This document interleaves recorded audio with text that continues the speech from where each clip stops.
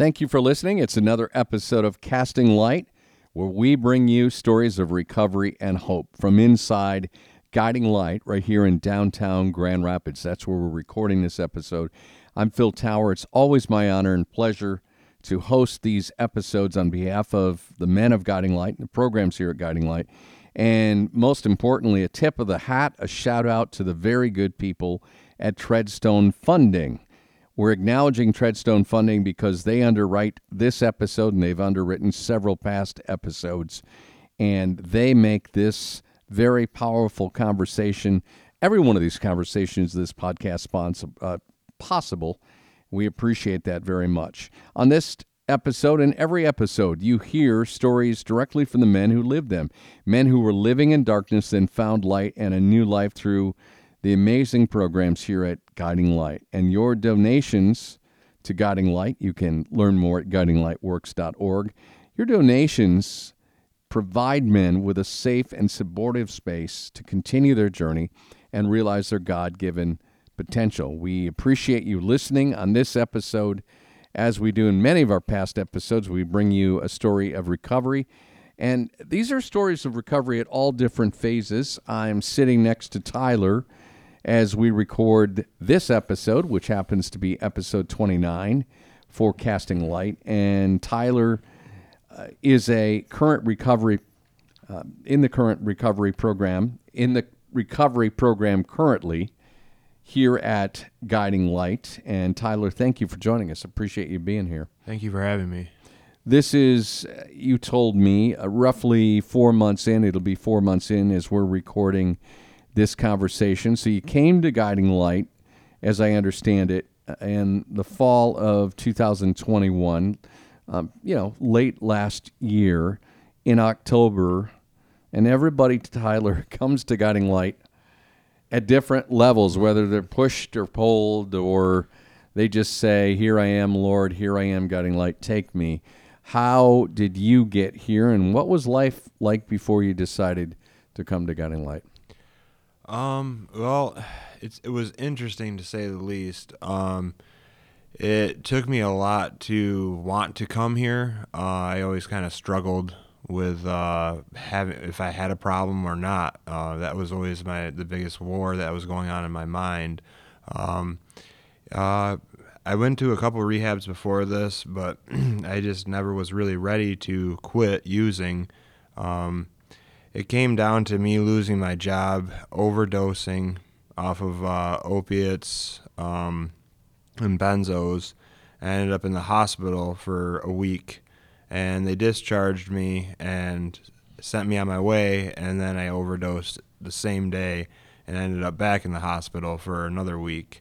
And I lost my job, and I was just living, as soon as I got discharged from the hospital again, I was just living on my own money that I had saved up, which wasn't much.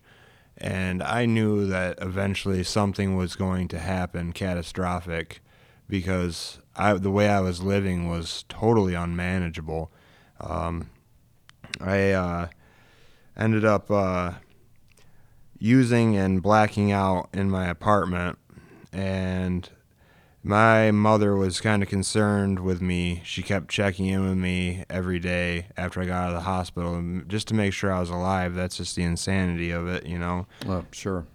And so she checked in with me, and I didn't pick up, and she was worried, and I ended up waking up probably like 2 in the afternoon after sleeping all night, not remembering a thing. And I called her back because I just didn't want her to worry. I just kind of wanted to get her off my back. And she's like, you have like a serious problem. And she's like, you just do what you want. I'm like, okay. And then I started thinking in my head a lot, like, what could I do?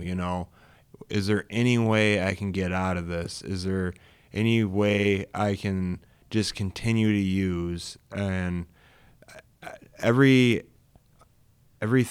conclusion that I could come up with was just, I need to get help. There was no way around it. I was totally willing to come in here. Granted, I was in the war with my own mind of like whether I was an addict or not, but since I got here, I've come to realize like things like just how insane I was living my life, what I was doing to my family, what I was doing to myself. It was disgusting.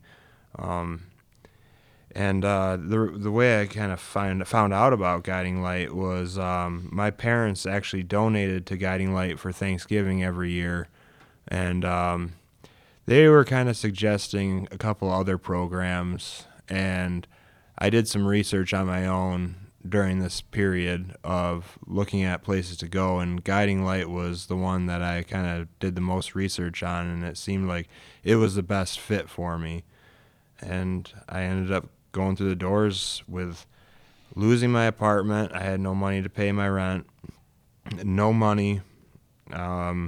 Family didn't want anything to do with me, understandably, and I hated myself. I was completely desperate when I came here. That takes a lot of courage to admit, and I appreciate that, Tyler. I can hear that in your voice. Yeah, here you are today. You're 4 months into the program, sober for these 4 months. When you came here, of course, you have to be sober to get into the program. And how did you end up here? Did you have a friend bring you? Was it a family member? How did you get here? It was my mother that brought me in. And I had to, because I was talking to one of the intake guys, and he said, yeah, I had to be sober. And I told him the drugs that I was using, the opiates and benzos, and he's like, you're going to have to detox. And the places that I was calling, there was always a wait list, and like I could not wait. There was too much. So you knew. I mean, you knew you had to get in. It's like either that or I'm just going to OD and die. Exactly. I just knew it, and I was just like, well, I guess I'm gonna detox at home, and that was miserable. It was not fun. I've talked to guys who've gone through that process, and they've said it's really difficult. I thank the good Lord I don't have that experience, but once you got through that, you were still motivated and ready, and your mom gave you a ride to Guiding Light. What were the first days like when you checked in last October? What was going through your mind at that point, Tyler? Oh man, there was just so much going on in my mind. I was so worried.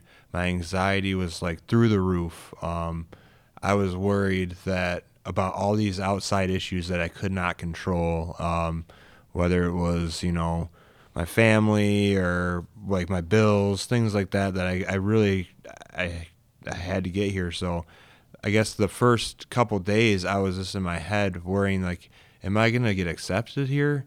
Are they even going to accept me? Like, where am I going to go if they don't accept me? Because there was nowhere else I could go. Mm-hmm. So there was just a lot of fear, worry, and a lot of sadness going on. But then after a while, you get accepted into the program, which has got to be a big amount of relief. And you see these other guys who've been in 3, 4, 5 months and they're sober. That had to be really inspirational to you to see that happening. Yes, it was. It was very inspirational.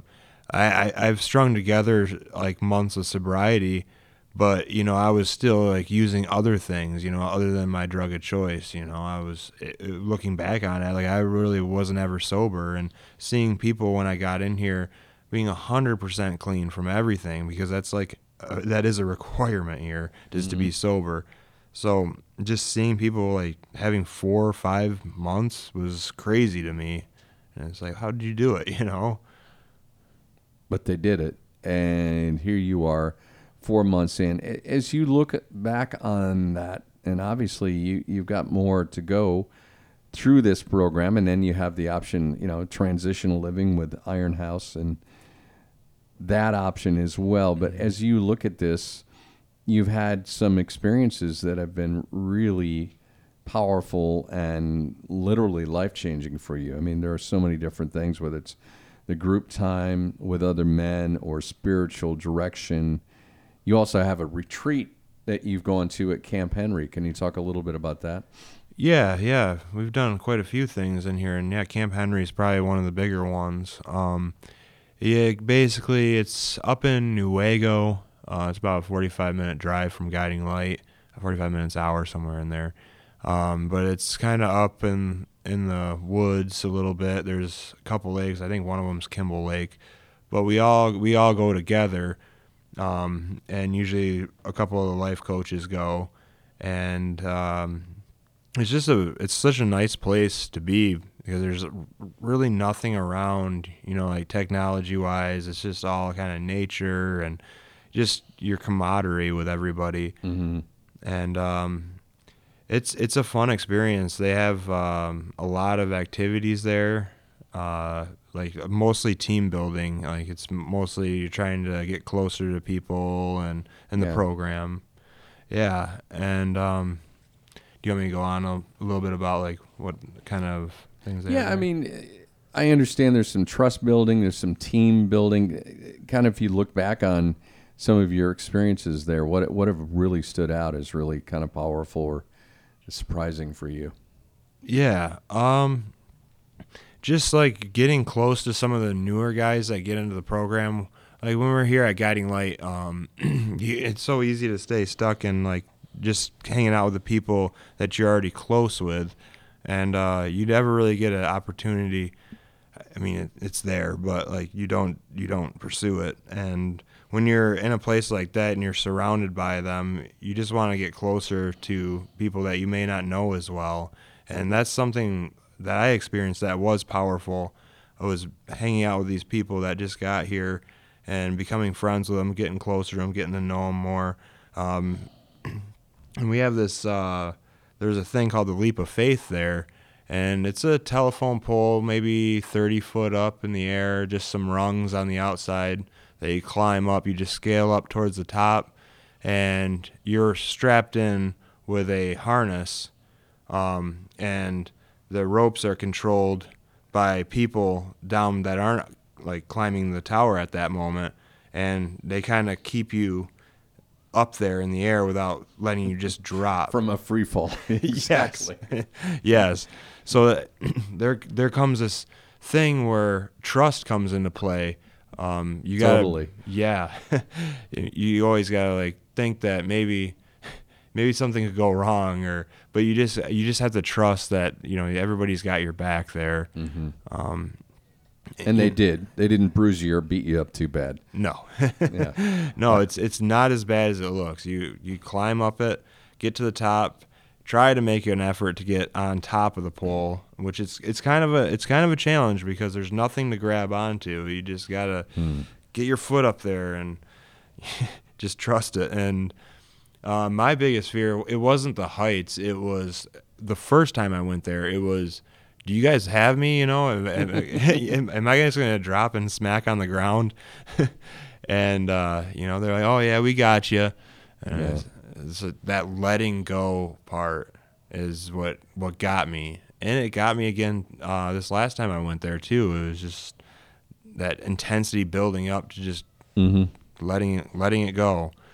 You used a great word at camaraderie, which is, just kind of a band of men who all have your back. I love that word. That's a really good way to describe it because it's really what life is like here in recovery at Guiding Light. And here you are nearly 4 months in. When you look back at this, what have been some of the most powerful things that you've taken away so far? I mean, there's just so many things. What sticks out in your mind, if you will? Yeah, the connections that you have in here with people that may be in the same position as you or maybe experience some of the same things that you went through that on the outside you couldn't really relate with people on those things, the things that you went through in life. There's always AA, but, you're only there for an hour, and here you kind of get to be around people all the time, and you just get to talk with people whenever you're feeling a certain way. you can always talk to anybody here, and it's not just staff or life coaches or anything like that. It's the people that are in the program as well. Mm-hmm. You know, there's this thing, I think they said in an AA meeting, it's like it's much easier for somebody that's 3 or 4 months sober to relate with someone that's 6 months sober or a year sober versus having somebody that's 40 years sober, because they can recall all the things that they went through, or they're just much more relatable. But yeah, it's mostly the camaraderie that's in this program. The life coaching situation too is a really cool experience too. We're talking with Tyler here on Casting Light. He is in the recovery program at Guiding Light, one of the many men in this program, and looking at a road, a life of sobriety and new life and new hope, living in darkness now in light. When you think about your new life in sobriety, what drives you, what motivates you to want to stay sober? Obviously, there are a lot of factors, and family, other things, but what really is in the back of your mind, maybe the most powerful? I would say probably like the driving force behind it is me, because looking back, I never really did anything for myself. I just kind of made myself comfortable wherever I was at. And I know now that that's no way to live.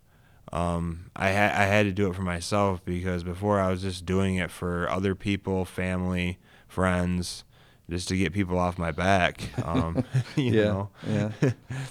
So I think that it sounds selfish just saying myself, but I really had to do it for me. So that's the biggest thing, because looking back, I never really lived a good life. I had a good upbringing, but I just decided I wanted to go a different way from where I was raised. I wanted to change my brain at any time.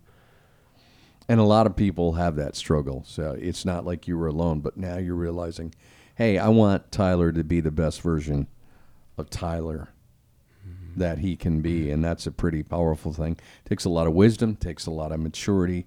And I'm struck by one thing you said where you had, after, blacking out and really reaching bottom, you'd run out of all the money.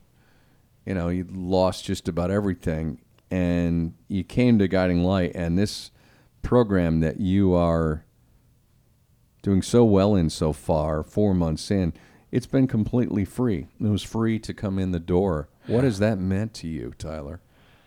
It's a totally different experience. I couldn't believe it when I heard that the program was free. I'm not going to lie, I thought this program was a homeless shelter, and it is not. I came to find out it's really not. It's just a recovery program for people that want to get help. And the fact that it was free, this was amazing, because I didn't have any money. I spent all my money. I had drugs and stuff like that, but I didn't. I needed a recovery, and with no money and not so good insurance, this was the best option, and it's proven to be the best option for me. As you are in this situation, and maybe somebody listening to this podcast right now, maybe somebody has yet to decide they need help and they need Guiding Light. If you could give them any words of encouragement or wisdom as you've gone through this process now, what would you say to that addict who might be listening to us, who says, I don't have a problem, I got this under control? I would say think about the last time you were sober, and really reflect on if you were actually sober and how long you were. And when you were using, were you really having a fun time? I mean, that's probably the biggest thing, is were you really enjoying yourself, or were you just a slave to substance? And I'd tell them about this place, because I would tell them, the one thing you have to change here is just about everything in your life. You can't just come through here thinking that I just want to get sober. That's the only thing I need to do. There's so much more to it. Yeah, there's no room for fakers in here, is there? Absolutely not. That's pretty wise of you to realize that. And yet, that ability and that willingness to change every aspect of your life, it pays rewards for the rest of your life. That's a pretty cool thing about it. I so appreciate you telling your story, Tyler. Really appreciated hearing this. Thank you. And I wish you continued success on your sobriety. I can see it in your face. I know you want this, and that's pretty powerful. Thank you. And your story has been powerful, too. We appreciate that very much. You have heard Tyler's story, and we hope it has inspired you to have an appreciation for, as we said, these are stories of men whose lives were pretty much lost and in the darkness.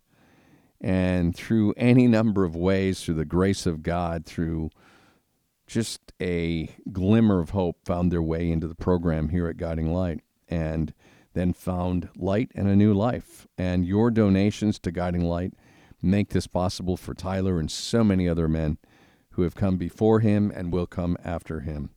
You can make a secure donation at guidinglightworks.org, guidinglightworks.org, and provide men like Tyler and so many others with that safe and supportive space to continue their journeys and to realize their God-given potential. That's a pretty amazing thing, and it happens because of your support. Most importantly, we appreciate you taking the time to hear this conversation, to hear Tyler's story, and we hope you'll check out some of the other past stories of recovery on Casting Light. We hope you like our podcast. That's most important. Tell a friend, subscribe, and hopefully leave us a review. We'd appreciate that. With your help and with your word of mouth, we hope we can attract even more listeners and more donors and supporters of this powerful program of recovery and hope here at Guiding Light. Until next time, for Casting Light and the amazing people here at Guiding Light, I'm Phil Tower. I thank you so much for listening.